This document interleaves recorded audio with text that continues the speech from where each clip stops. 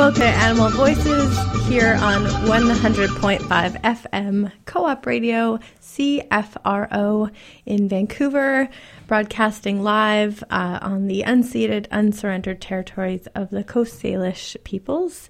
Today is Friday, April 17th, 2015, and Earth Day is coming up next week, so we have a special show for you. I'm your host, Alyssa, and I'm joined by our co-host, Elise. Hi. And our operator, Amir. Hello. And Allison and Jackie and Cynthia are away today. Welcome, everyone. Allison is actually sick today, so I'm kind of filling in. We're kind of co-producing today, and we have a really great show for you. First of all, though, a reminder, Animal Voices is Western Canada's only radio program dedicated to animal advocacy and compassionate living. We broadcast live every Friday, noon to 1, and we bring you interviews, commentary, news, and events that you need to keep up to date with what's happening both locally and abroad. And all our past shows are at animalvoices.org as podcasts. So if you're a regular listener to Co-op Radio or Animal Voices, you probably already know that we're in the middle of our annual spring member drive here on Vancouver Co-op Radio, which means that this is the time that you show your love and support for the show by pledging us a donation or a membership. Actually, any donation equals a membership, which is one cool thing. It can really be any amount to become a member.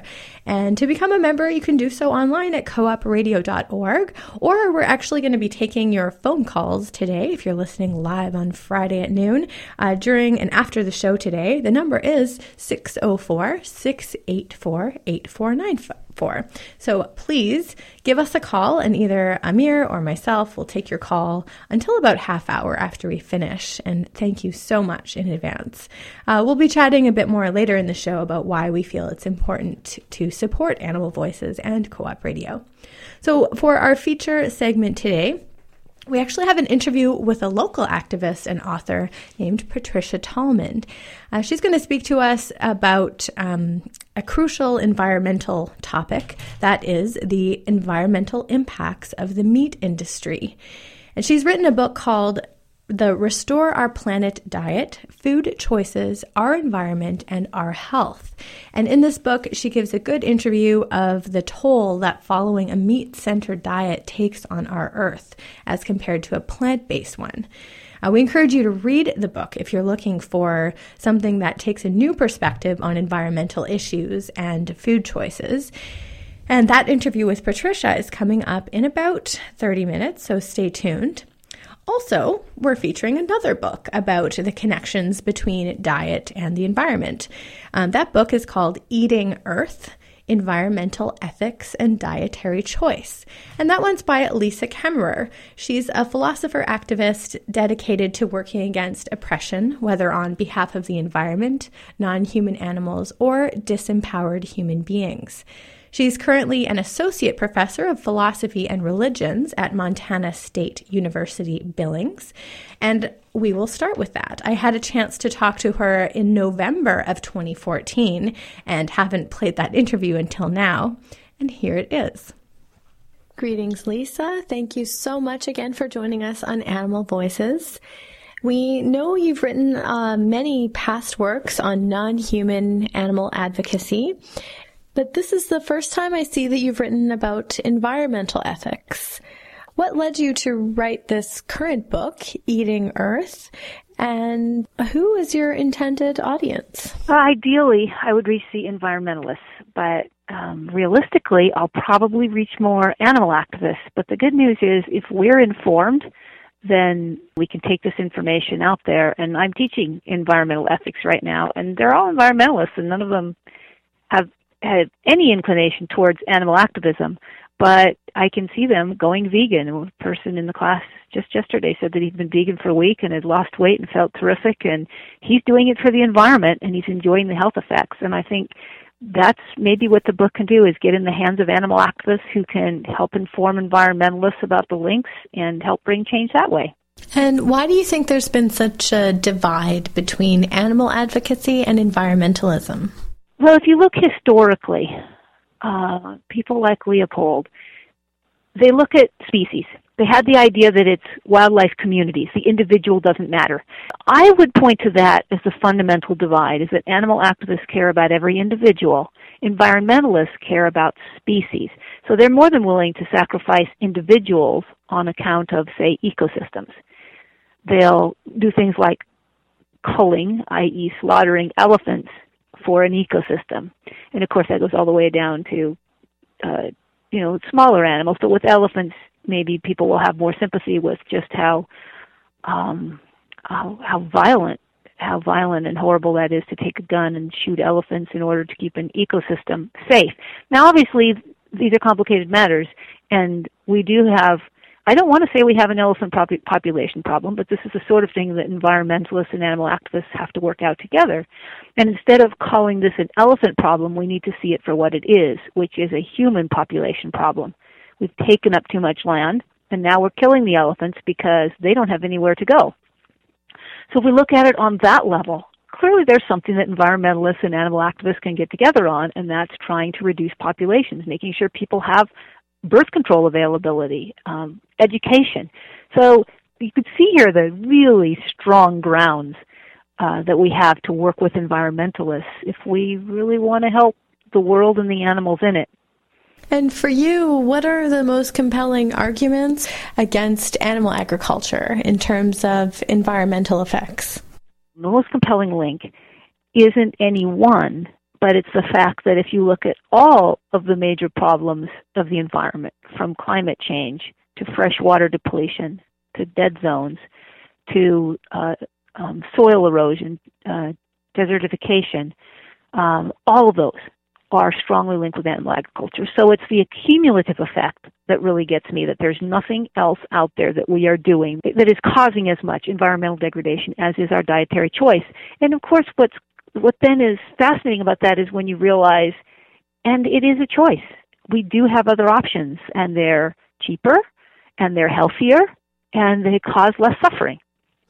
Many years ago, I stopped consuming the bodies of dead land animals based on what I learned about rainforest devastation particularly, but I kept on consuming the bodies of dead fish. I'm really glad to learn that you have dedicated a whole chapter of your book, Eating Earth, to fish consumption. What are the main ethical concerns related to eating fish? What's interesting about fishing is, again, it's a choice, and that we don't see it. And by the way, I'm really glad you mentioned deforestation, because that's another one that just cannot be forgotten with regard to animal agriculture. And of course, the deforestation is affecting the water cycle. So water cycles affect fish. Just understanding the complications of how our diet is linked to all the problems of the world. So with fishing, we have the silent collapse of the oceans. The Pew Institute that focuses on oceans is just saying that our seas are collapsing. The thing is, we can't see it. So we look at something like deforestation. We look at clear cut, and all of us go, wow, that's really ugly. And just imagine the ecosystems that were there, and now they're completely gone. But when this happens underwater, none of us sees it. We can be unaware of it. And we are largely unaware of what's going on, the fact that fisheries keep collapsing. And we don't, instead of changing our diet and moving away from animal products, we move to a different kind of fish. And I'm certainly old enough to remember when new fish came in, like pollock, that weren't offered before. And that's because other fish disappeared. So we're doing more deep sea fishing. So we're moving further into the oceans and deeper. And we can't see what we're doing, but it's an ongoing destruction of the seas. And with fishing, one of the big problems is that the methods are indiscriminate. So if you're using hooks or if you're using nets, either way, what you're doing is indiscriminate. That means that you'll catch endangered species, and sea turtles are one of the primary ones that get caught in nets and drown. Or the endangered fish, like any other fish, is going to grab a hook.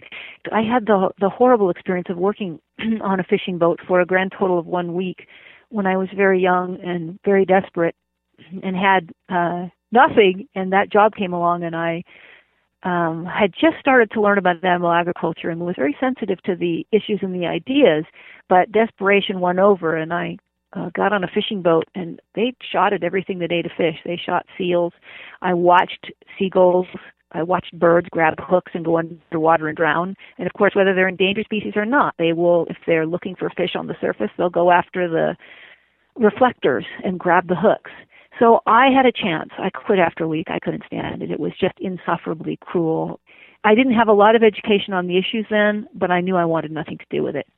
So we've talked a bit about fishing and about animal agriculture. Now let's talk about hunting. You dedicate the last part of your book to hunting. How is hunting harmful to the environment? I live in Montana, and it's hunting season. Of course, I grew up in rural Washington State on the coast, and hunting season there, it was always such an affront to my senses. You see the dead animals going by in trucks and all the people with their guns, and you feel like you're going to die every time you go out into the forest.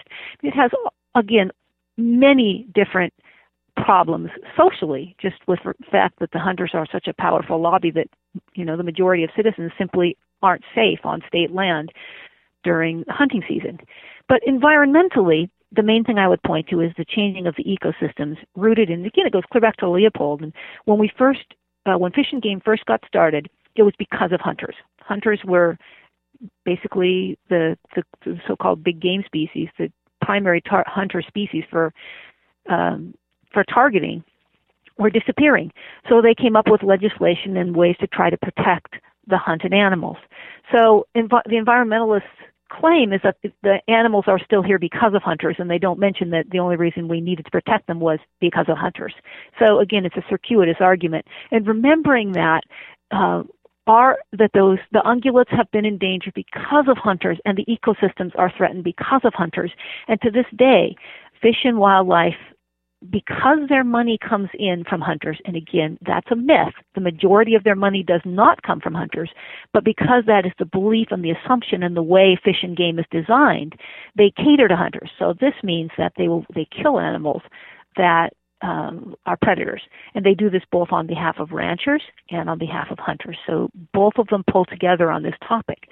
So instead of seeing a real ecosystem that is natural to an area, you'll see inflated deer, elk, moose, caribou. It depends on what area you're in. And you'll see things like wolf kills because they don't want wolf and they don't want coyotes around. And coyotes in particular, it's always open season on coyotes. And of course, it isn't that these predators are eating a lot of the animals that hunters would like to kill, but it's just kind of an old tradition to make sure that predators aren't around so that humans themselves can do the killing. So through the policies of Fish and Game, rooted in the connection between Fish and Game and hunters, we have a tremendous manipulation of ecosystems to something like, and I'm horrible at remembering numbers, but billions of dollars and millions of animals are killed every year by Fish and Game. Why aren't environmental organizations taking the effects of our dietary choices more seriously and speaking out about them? Money. They're mainstream and they're a business and they know how to get money, and it is not by being aligned with animal activists. So if they want people to donate and stay part of them, they have figured out that hunters have money and hunters will support them if they support hunters. So it's kind of an alliance of back scratching that's going on. They have their hands in each other's pockets, so to speak, in the sense that hunters want the environmental organizations to lobby for them, and the environmental organizations want the money of the hunters and their support. So you said earlier that you're teaching environmental ethics at the college level and that you've covered the material in your book, Eating Earth. What has the response been from your students? And what are the objections that you're hearing to your basic conclusion that we all need to start to shift to a fully plant-based diet? The most interesting objection, and one you would anticipate, would be that we could just cut back. The idea that we can just eat less animal products and all will be well in the world. But of course, that's not the case because there are so many people, and nor can we do the grass-fed idea. That's completely impossible with the numbers of people that we got. We'd have to have several Earths. So the normal possible answers simply don't work based on our population. So the comment I did get was, can't we just cut back? And in that case, I pull up the 5 reasons that I think we need to go to a plant-based diet. And those are at the very end of the book, so that if all else fails to convince a person that they really do need to change their diet to a vegan diet, at the very end of the book, it gives the 5 reasons, and I use the amore, the 5 letters of the word love from Italian, if I have it right. So the animal suffering, the medical reasons, the oppression that is experienced, religions, and then, of course, the last one is environment.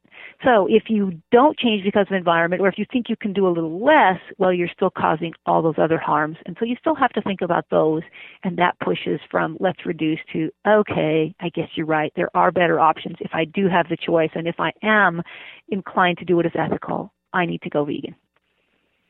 Now, you mentioned oppression in your acronym AMORE there. How do oppression and privilege tie in to environmental ethics and dietary choice? Environmental racism is a very important term to know about. Whenever you have environmental degradation, the poorer, the less powerful are going to be the ones most affected by it, not the wealthy. So whenever we degrade the environment, you can pretty well figure that the poorer people are going to suffer more. And I was doing some research in Africa a couple years ago, and they have been very clear that they no longer know when their rains are going to come or if their crops are therefore going to be able to grow. So this is climate change driven by our dietary choice. Choice, mind you, we have all sorts of choices. They don't, and we are making it impossible for them just to survive by our opulent way of living. So, and it's the same with the collapse of the fisheries. So we don't need to eat the fish, and we're taking so many that the fisheries are collapsing. And then the people who depend on those fish, who don't have other options, are going to be in serious trouble. And I'm very clear throughout the book that my arguments aren't aimed at those who have dietary choices. Anyone who doesn't have a choice, bless them, eat what you need to eat. Granted, I don't like anyone causing pain and suffering to another, but if you have to do it to survive, that's a very different ethical issue than people who are choosing to do it simply as a matter of habit. So when our habits and our pleasures of the palate are causing others suffering because of our devastation of the environment, because we're causing climate change, because there are serious droughts and water shortages in other parts of the world, as well as now in our own countries. This is largely driven by animal agriculture. It isn't going to be the rich people who are most affected by the drought. And of course, this also drives wars. And again, it isn't the rich people that have to go off to war. And I actually was just watching a tremendous DVD on this that talked about the wars in the Middle East. Partly the Syrian rebellion was caused by droughts, that people couldn't sustain their farmlands. They went into the cities, and there was then friction. So you can see how the problems caused by our dietary choice, such as drought and such as deforestation and such as climate change, are linked not only to poorer people suffering, but to collapses of political systems and nations.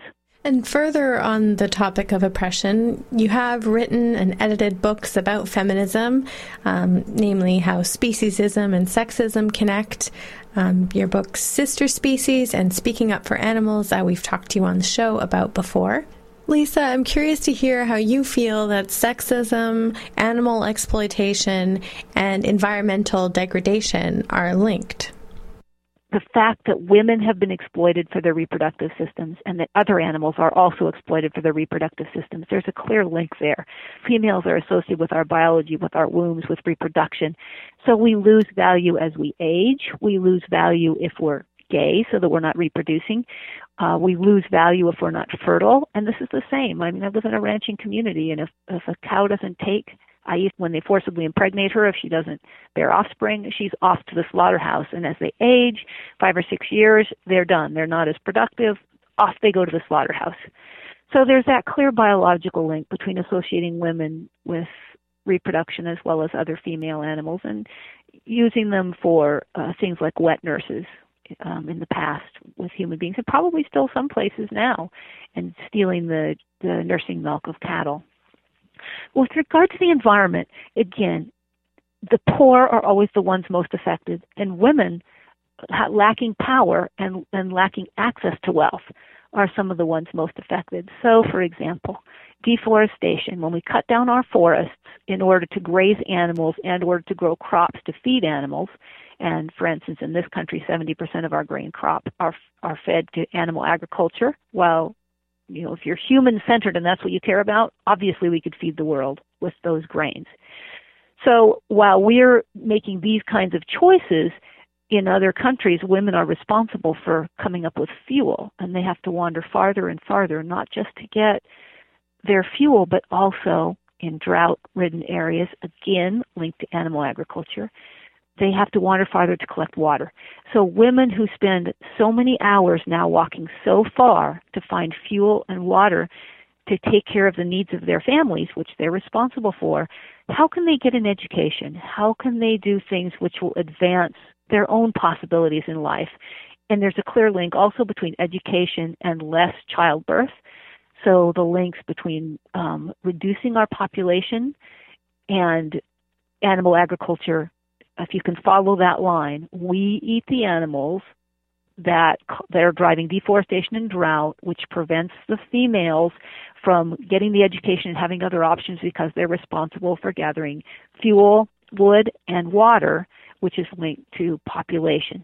So you see these links that are tied directly to females that are often overlooked and not often enough talked about. And now on to your new work. I see you're currently in progress on a new book called Animals and the Environment, Advocacy, Activism, and the Quest for Common Ground. How is this new book different from Eating Earth? Eating Earth is directly and only about diet, and it focuses on the choices that we make with regard to the environment and diet, so animal agriculture, fishing, and then hunting. Animals and the Environment, it's an anthology, so it has voices from different people, although I'm not interested in dissenting voices. I'm not interested in people who, for instance, are denying climate change or those sorts of things. So it's a book that is similar in that it offers a strong voice linking environmentalists to animal activists. So that's the similarity. And it also has a whole section on dietary choice, which looks at kind of different elements of it, like economic equations, and it talks about fishing and animal agriculture. It talks about trapping. It adds that element. It has different sections that look at things like wildlife and wilderness, so things like the elephants that I talked about. Those types of issues come up, and there's some wonderful feminist chapters. There's one by a person named Melanie Martin who writes about patriarchal culture in films, who explores how we invade the private lives of animals and how we present them as dangerous so that big tough men can go out there and wrestle with alligators. And so it has different topics in that it invites wilderness in as well as diet. And it has theory as well. It looks at ecofeminism and moral theories. And so it's broader in scope, but similar in its focus of linking animal activists and environmentalists. In terms of linking and finding common ground, do you have any tips on how animal advocates might practically start to bridge a gap with environmentalists and start to work together with them? I'm so glad you asked that, because the first thing I want to say, it isn't about us directly reaching out to the environmentalists. It's about thinking about our own choices. So try to stop buying processed foods. Okay, we're vegan. We're ahead of the game.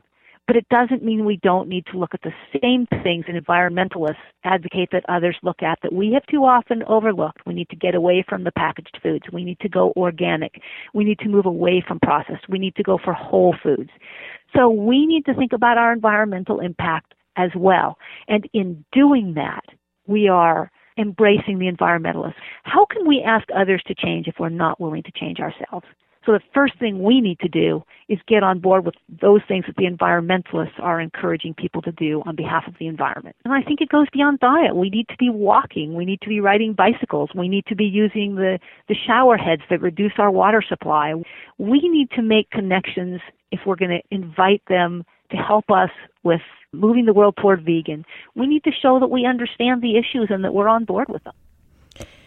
That was Lisa Kemmerer, author of Eating Earth, Environmental Ethics and Dietary Choice.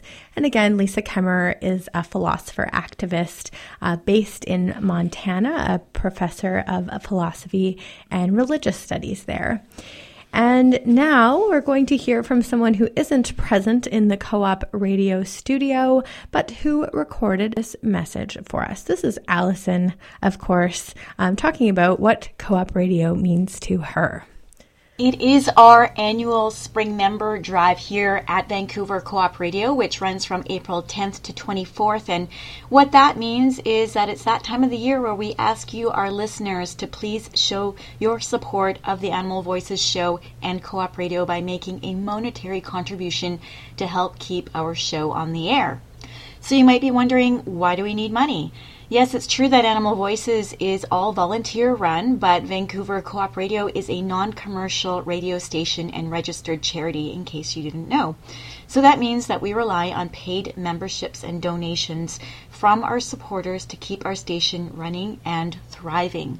A wide supportive membership base is critical to the radio station's existence and, more importantly, defines who we are and what keeps us independent and unique. And part of what keeps us independent and unique is the fact that we have no commercials here on Co-op Radio to stifle what we do. We are a public affairs show, and as part of that at Co-op Radio, we try to provide airtime to many social groups who are frequently ignored by the conventional media. And we aim to cover issues and events from the perspective of the social movements involved in addressing them. And for our show, that's the animal rights movement. I'm proud to be a member of Co-op Radio, and that is because I fully support the mission of our radio station, and I love that we volunteers here have the freedom to use our shows as a platform for activism and education throughout not just our own local community, but to everyone in the whole world via the internet and podcasting. And the issues that we broadcast about are relevant to everyone. I've been here at the station and producing shows at Animal Voices since 2009, and I've had the opportunity to personally reach out to all kinds of activists, nonprofit organizations, academic scholars, or just individuals who have a message to share for the animals. And it gives me a sense of powerful satisfaction, you could say, to be able to share and deliver these messages to you, and to have the potential to reach out to thousands of people throughout the airwaves and beyond. So I did a count this week of the number of interviews that I've personally coordinated and done in the past 5.5 years. And can you guess what that number might be? Well, it's 156. And that, of course, doesn't even include all of the other interviews we've done here at Animal Voices, even just since I started in 2009, as we have several other show producers here who lead interviews too. And when I go back and look at my records to see the names of all the people who we've spoken to in the past to share their messages of understanding issues related to animal activism, liberation, veganism, and other animal issues, it makes me proud to know that I've been a part of making this all happen. Animal Voices is my passion, and I'm honored to be here every Friday to keep spreading the message of compassionate living to as many people as possible. We still have a lot of work to do here for the animals, and I'm happy to do my part in this movement here at Co-op Radio. Of course, you are listening to Vancouver Co-op Radio, 100.5 CFRO. This is 100% non-corporate, member-driven radio broadcasting live from so-called Vancouver on the unsurrendered, unceded territories of Coast Salish peoples. My name's Alyssa. That was Allison just talking there, and I definitely agree with her reasons for being here. I've been here for almost 4 years as well, and echoing so many of her statements. Elise, I'm curious to hear what you appreciate about Animal Voices or Co-op Radio. Well, I think there's a lot. I mean, for me, more than anything else, Co-op Radio is about giving the people a voice. I mean, forgive the cliche, but I think that shows like this one, stations like this one, are so important because they give a platform to perspectives and ideas that might not otherwise have a platform on mainstream radio. So, and this, obviously the theme of this show, the sort of overarching topic is animal advocacy and compassionate living. And I think there's nowhere else, no other radio station in BC where you would find the depth and breadth of coverage of that topic, every subtopic that you find here on this show. So to me, that's very valuable. So yeah, let's talk about how to make a donation for the membership drive. You can do this a couple of ways. You can call us right now at 604-684-8494, and Amir will take your pledge over the phone. Or you can simply go to www.coopradio.org and click on Donate to Co-op Radio on the upper right-hand corner of it and make your member donation there on behalf of Animal Voices. And please remember that even if you are listening to this show as a podcast anytime after our member drive, that we still need your support. We have to raise $1,000 every year to keep the show running, so please keep that in mind. And also keep in mind that every little bit helps. You can be an ongoing monthly donor and pledge just $5 a month that's deducted from your bank account. It's such an easy way to make a contribution towards the work that we here at Animal Voices do for the animals, and we hope that you will help us. So we thank you in advance for your consideration to help keep our important programming on the airwaves in Vancouver and around the world. So remember to call 604-684-8494 or go to coopradio.org and donate for Animal Voices. Thank you. Yeah. So exciting. I give $5 a month. For me, that's easy. I don't feel it. And that's how I choose to be a member of Co-op Radio. Oh, and also isn't there like a party tonight? There is. Yeah. Actually, Co-op Radio is celebrating 40 years on the air. The celebration is tonight at the Wise Hall. And we were asked to mention actually that Very Nicey Pakoras, which is a vegetarian pakora food truck, will be giving away free pakoras between 7 o'clock and 8:30. And there's I think 4 different kinds of vegan tasty pakoras. So that is an incentive for everybody to go down to the Wise Hall tonight at 7 p.m. and check out the 40th anniversary celebration of Co-op Radio. Yay. All right. So now we are going to talk to our next guest. For our feature interview today, we are very pleased to have Dr. Patricia Tallman on the show to speak about her recently published book called The Restore Our Planet Diet: Food Choices, Our Environment, and Our Health. Patricia has a master's degree in environmental sciences and a PhD in water resources engineering.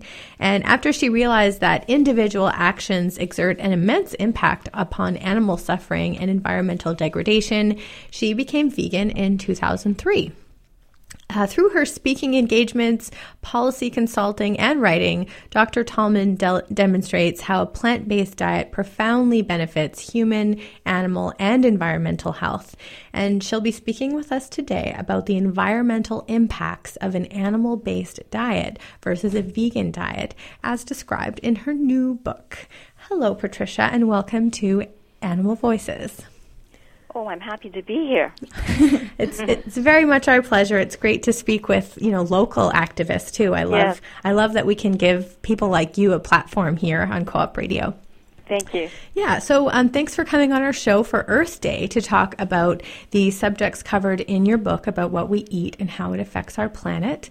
Your book is unique to others that talk about the environmental impacts of the meat industry in that it analyzes the alternatives in following a plant-based diet and even has recipes in it. Can you first tell us a bit about the book and who you had in mind to write it for? Like, who's your audience for this new book? Sure.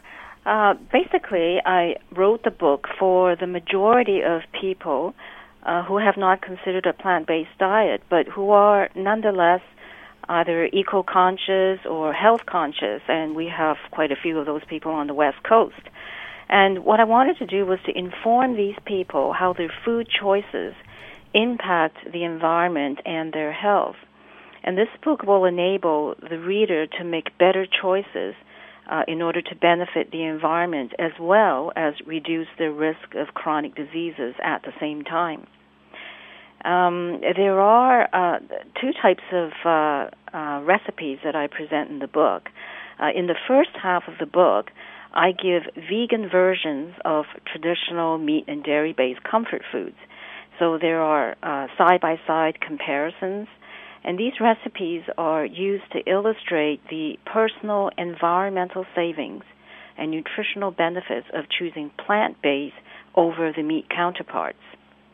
And in the second half of the book, we give some plant-based recipes that are divided according to categories, one for each chapter, such as we have chapter on vegetables, grains and legumes, soy, and baking without dairy and eggs.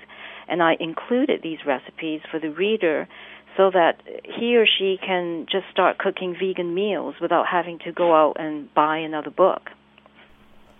So you had environmental advocates in mind with this book, like to help them transition, yeah? Yes. I mean, there are a lot of people who are very much concerned about the environment. I mean, we can just see the number of people that go out to protest for the Kinder Morgan pipelines, and recently with the oil spill in English Bay. So we have a lot of people who care about the environment, but a lot of them don't realize, they're just simply unaware of the impacts that our food choices have on the environment, and it's far-reaching and widespread. Great points. I find when I think about the environmental effects of the meat industry, the first thing that comes to mind is greenhouse gas emissions, right? And you say in your book that a global shift toward a vegan diet is critical in order to mitigate the worst impacts of climate change. So if you had just a few minutes, as you do right now, to explain that claim to someone who either doesn't know very much about climate change or who doesn't even believe in it, what would you say to this person to convey your reasoning? Yes, that's a very good point that you brought up. It's actually a quote from the UN Environment Program in 2010, just a few years ago. Now, we know that climate change is responsible for shifting weather patterns, such as the recent drought we have seen in California. But other apparent consequences of climate change include ocean warming and acidification, the rising of sea levels, the melting of Arctic sea ice. As well, it's responsible for the larger and more long-lasting wildfires that we're witnessing. In fact, there's been an increase in the number of wildfires across the western parts of the United States. The livestock industry contributes between 18 to 25% of the global greenhouse gas emissions.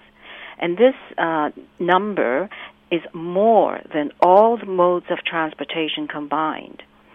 And it was this was first documented in the UN Food and Agriculture Organization's report in 2006 called Livestock's Long Shadow. And it is this fact that forms the basis for the urgency with which humans need to shift toward a plant-based diet. Yeah, that it's definitely, the evidence is definitely out there, and I hope that people are starting to wake up to that. Yeah. I'd like to talk now about what I consider to be one of the most significant but probably most overlooked environmental reasons to eat a plant-based diet, and that has to do with the animal's inefficient conversion of plant protein. Yeah. Can you describe that a bit and tell us how it works? Yes, certainly. Those of us who are old enough, and I'm probably dating myself here, but some of us may remember a book called Diet for a Small Planet, and that was published several decades ago by Francis Moore Lappé. Now, however, even though it was published several decades ago emphasizing this point, we are still perpetuating this inefficient practice of the livestock industry. As the human population grows exponentially, it's getting harder now to ignore the issue of food security for future generations. It is simply not possible to continue the Western diet for developed countries as well as expanding it into countries like China, where as the standard of living increases, more people are adopting the Western diet of meat and dairy. Now, there's a distinguished Canadian professor called Vaclav Smil, and he's listed by the journal Forbes Policy as one of the top 100 global thinkers of our time. And he has calculated that it takes a ratio of roughly 3 to 1 in terms of converting feed to chicken meat for chickens. And now, if you think that's inefficient, for pork, that ratio increases to about 9 to 1. So it takes 9 portions of feed to give you 1 portion of pork. And when we go up to beef, it's astronomical. It's 25 to 1. 25 pounds or kilos of grain to give you 1 pound or kilo of beef. So it's extremely inefficient. Now, imagine the number of hungry people we can feed worldwide with this amount of grain that we feed to the animals. So another way that I like to present is if we just consider the global cattle population, just think of the number of cows that we are raising. In the world, there's about 1.3 billion cattle that are being raised. They consume an amount of calories that could feed 8.7 billion people. So the amount of grains we're feeding to the global cattle population, we can feed 8.7 billion people.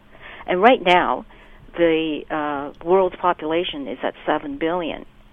So we don't have food shortages. We're just using it extremely inefficiently.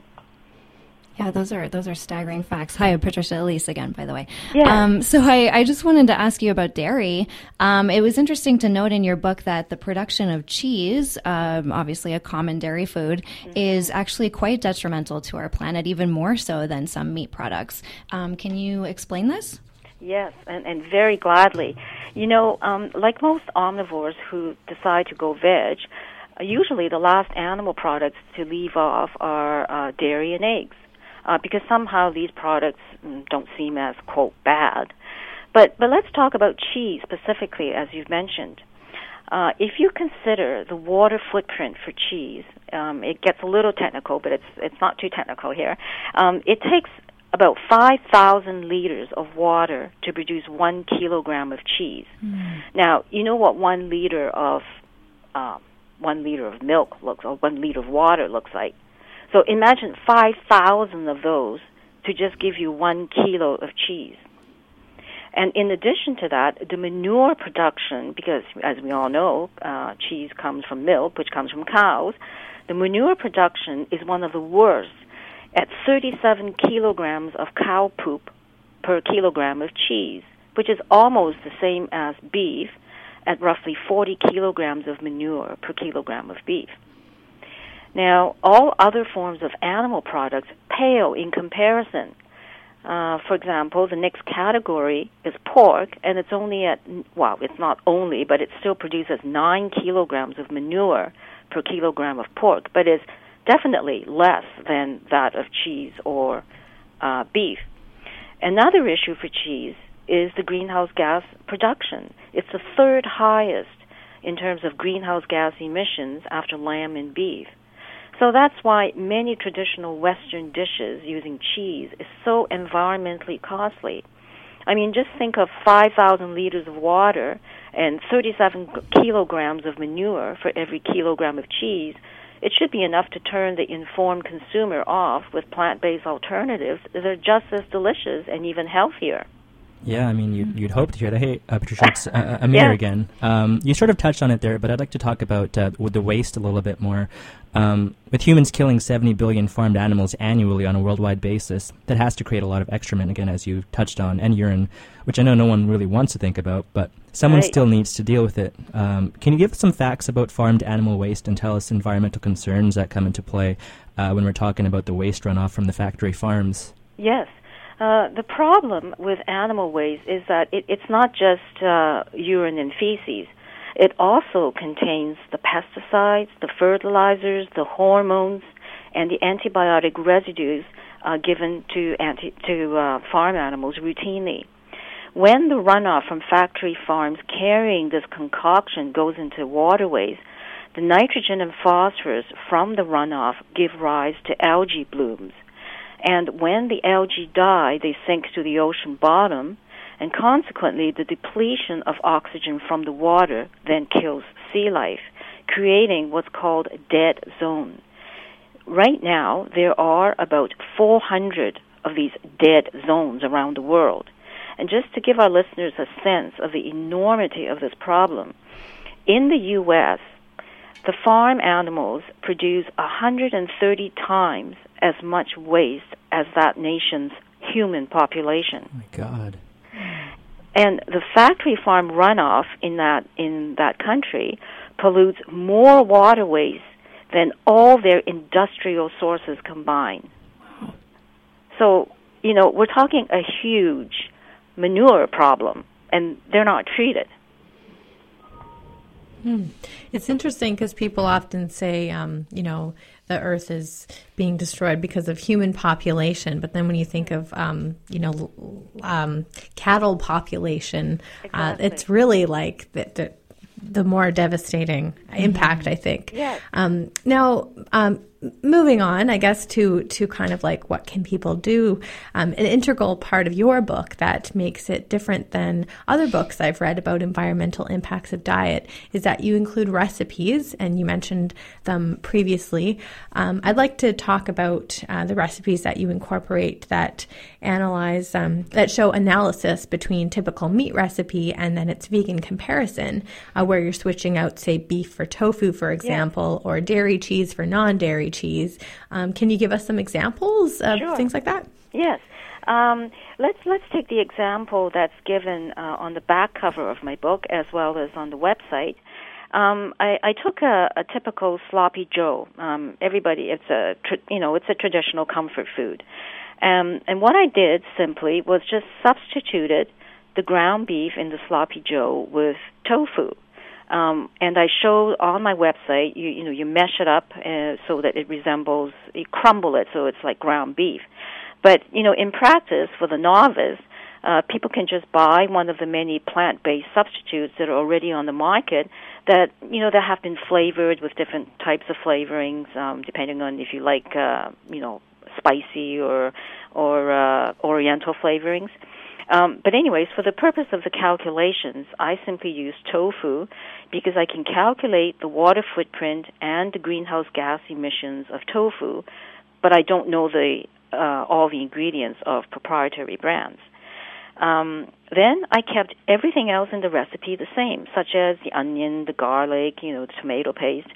So what this demonstrates first is that it's easy to switch a meat-based recipe to a plant-based one by simply replacing the animal protein with a plant protein and just using the same list of ingredients and using the same cooking method.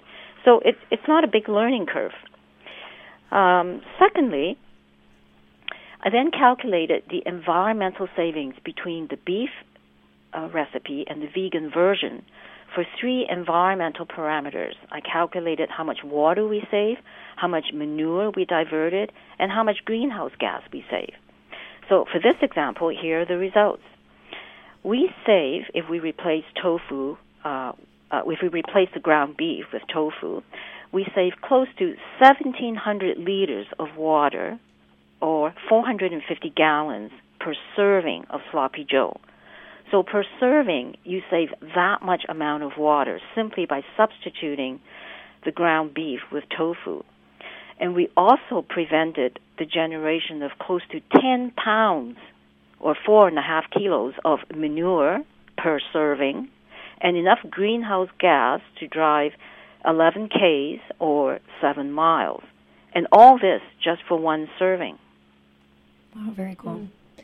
That's impressive statistics. I don't think people can really argue with that. No. So swaying now from the main environmental and health focuses of your book, you do have a chapter called What Are Humans Designed to Eat? And it explores whether meat is a necessary or important part of the human diet at all. Could you go over some of the points that you explore in that chapter with regards to comparing humans' anatomical or physiological structures compared to those of carnivores? Sure. I wrote this particular chapter to provide another perspective in support of plant-based diet. Now, this was originally done by Dr. Milton Mills, and he gave some very clear comparisons of our anatomical features with those of herbivores, omnivores, and carnivores. And when you read through each comparison, the conclusion is that our bodies are very similar to herbivores. So I'll just give a few examples. One striking feature I always like to point out is that herbivores have a relatively small mouth-to-head ratio, while omnivores and carnivores have a large mouth-to-head ratio. I mean, just look at our mouth opening and look at your dog. Another one is our short and blunt canine teeth compared to the long, sharp, and curved ones of, say, your dog or your cat, or, if you can imagine, a tiger, a wolf, or a bear. Another one that is sometimes overlooked is that herbivores need to chew their food, like cows, giraffes, and, of course, like us. We have to chew our food. But feed your dog, your cat, your lion, not your lion, but, if you go if you watch the Animal Planet, you watch the lion or wolf eat, they just swallow their food whole. A good example is when I feed my dog, he just practically inhales his food and it's gone. And when we get into the digestive systems, there are also many persuasive characteristics that point to humans as being omnivores, but just to name a couple, herbivores have a smaller stomach capacity than omnivores or carnivores. This makes sense because herbivores, like we chew up our food, while omnivores and carnivores swallow chunks of their prey. They don't chew. So our stomach is only about 25% of our total digestive tract volume, whereas a dog or a lion's stomach capacity is 60 to 70% of their digestive tract volume. So you can see that there is a huge difference. And then a final characteristic is that herbivores, such as humans, we cannot detoxify vitamin A in our livers. But of course, carnivores and omnivores, such as tigers and bears, they can. Wow, yeah, it's again, it's all adding up here. So I know that that you say that individual actions can exert an immense impact upon animal suffering and environmental degradation. So if you say came across a meat eater who said that going vegan doesn't really make a difference, one person's actions don't really matter, what would you say to them? Well, every movement starts with individual actions, and it's the sum of the aggregate that makes a difference. And what we really need is a global shift towards a plant-based diet, and it starts with each person. So what I would do is offer him or her my book. Look at the numbers in the analysis where we have those side-by-side comparisons, and it's a compelling case. That's why I think this book is such an effective tool to educate non-vegans about the differences their food choices can have on the environment and their health. And I think the findings in this book will empower the reader and inspire them to take action because they now know they can make a huge difference. Sounds good. Yeah, we definitely highly recommend your book. It's called, again, The Restore Our Planet Diet, Food Choices, Our Environment, and Our Health. And people can find it on Amazon and your website. It's restoreourplanetdiet.com, I believe. Oh, perfect. Yeah. And yeah, we want to really thank you for coming on the show today. That was a really, we don't have much time, but I feel like we really covered so much, and you're so well researched and well versed on this. Thank you for having me. Thank you. Oh, our pleasure. Have a great day. And actually, Alyssa, before you continue, I just wanted to give a shout out to one of our favorite listeners who pledged $300 to us today. He didn't want his name mentioned, but so thank you if you're listening to us. Awesome. Thanks. Yay, Co-op Radio. Yay. You're listening to Animal Voices on Vancouver's Co-op Radio, 100.5 FM CFRO, 100% non-corporate member-driven radio broadcasting live from so-called Vancouver, BC on unceded Coast Salish territories. So now we have a few reminders of events that are coming up this weekend. Tomorrow, Saturday, April 18th at 1 o'clock p.m. at the Vancouver Art Gallery. There's the Stop Bill C-51 rally. This is a major Canada-wide rally against the Harper government's proposed anti-terrorism legislation, or Bill C-51. This could have pretty critical implications for animal activists, environmental activists, all sorts of activists. So it's something that people should be paying attention to. Yeah, and actually I did an interview about that last week on Animal Voices. That was our April 9th episode about Bill C-51 and why animal advocates should care. Check it out. Fantastic. Yeah, you can check it out on the podcast. You can also find more information at stopbillc51.ca. Also tomorrow, Saturday, April 18th at 7 p.m. at Heartwood Community Cafe, there's the Queer Animal Talent Show presented by Queer Animal Collective. The admission is by donation. If you'd like more information on that, you can search Facebook for Queer Animal Talent Show. And I'll be performing there. Right. Alyssa will be performing. Yay. And then on Sunday, April 19th at 3:00 p.m. at Spartacus Books, there's a presentation called Empowering Quote-Unquote Domesticated Farmed Animals to Become Activists. This is a presentation by local activist and Direct Action Everywhere Vancouver co-organizer Darren Chang, exploring different ways in which animal rights and liberation activists can work in solidarity with other animals. So that's something to check out on Sunday. Awesome. So much coming up, and that's just this weekend. Hope to see you out at one of those events. We want to finally thank you so much for your ongoing support of Animal Voices. We would not be here without you, our beloved listeners. It is time to renew or become a member right now during our spring member drive. We just, ask for your help a couple times a year officially, but really we need that ongoing support, and we very much appreciate it. So how to donate again, it's at coopradio.org. Just click on donate to Co-op Radio, and remember to say Animal Voices is your favorite show on Co-op Radio. Or you can actually call us right now. We're in the studio, 604-684-8494, and you can become a member for any amount.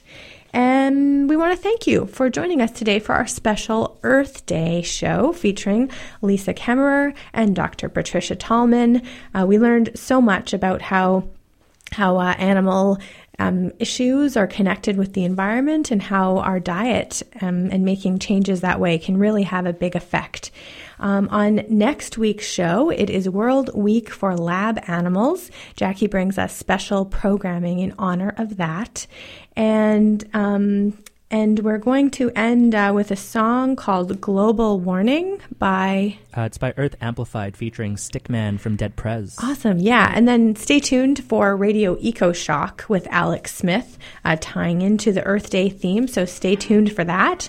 And remember to be kind to animals. And check us out at animalvoices.org for more information and to stay in touch.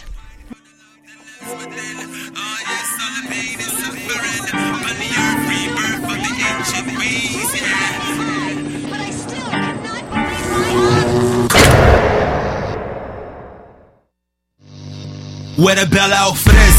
Swim out the metropolis, cause ice get melt like sun-kissed Icarus. When they chat, it's dry in Baghdad. Yo, your numbers don't add, just the greenhouse gas. Appalachian coal miner, fishermen in Bangladesh. Uncle Sam making bets, write his name by the Exxon Valdez. Probably asthma's next. Little Johnny got a little funny knob in his neck.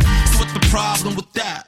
You just a corporate exec with a strap that oil from the boils of the backs and Nigerians. Give me that. Pass out texts like reps through the Mavericks. Offset politics.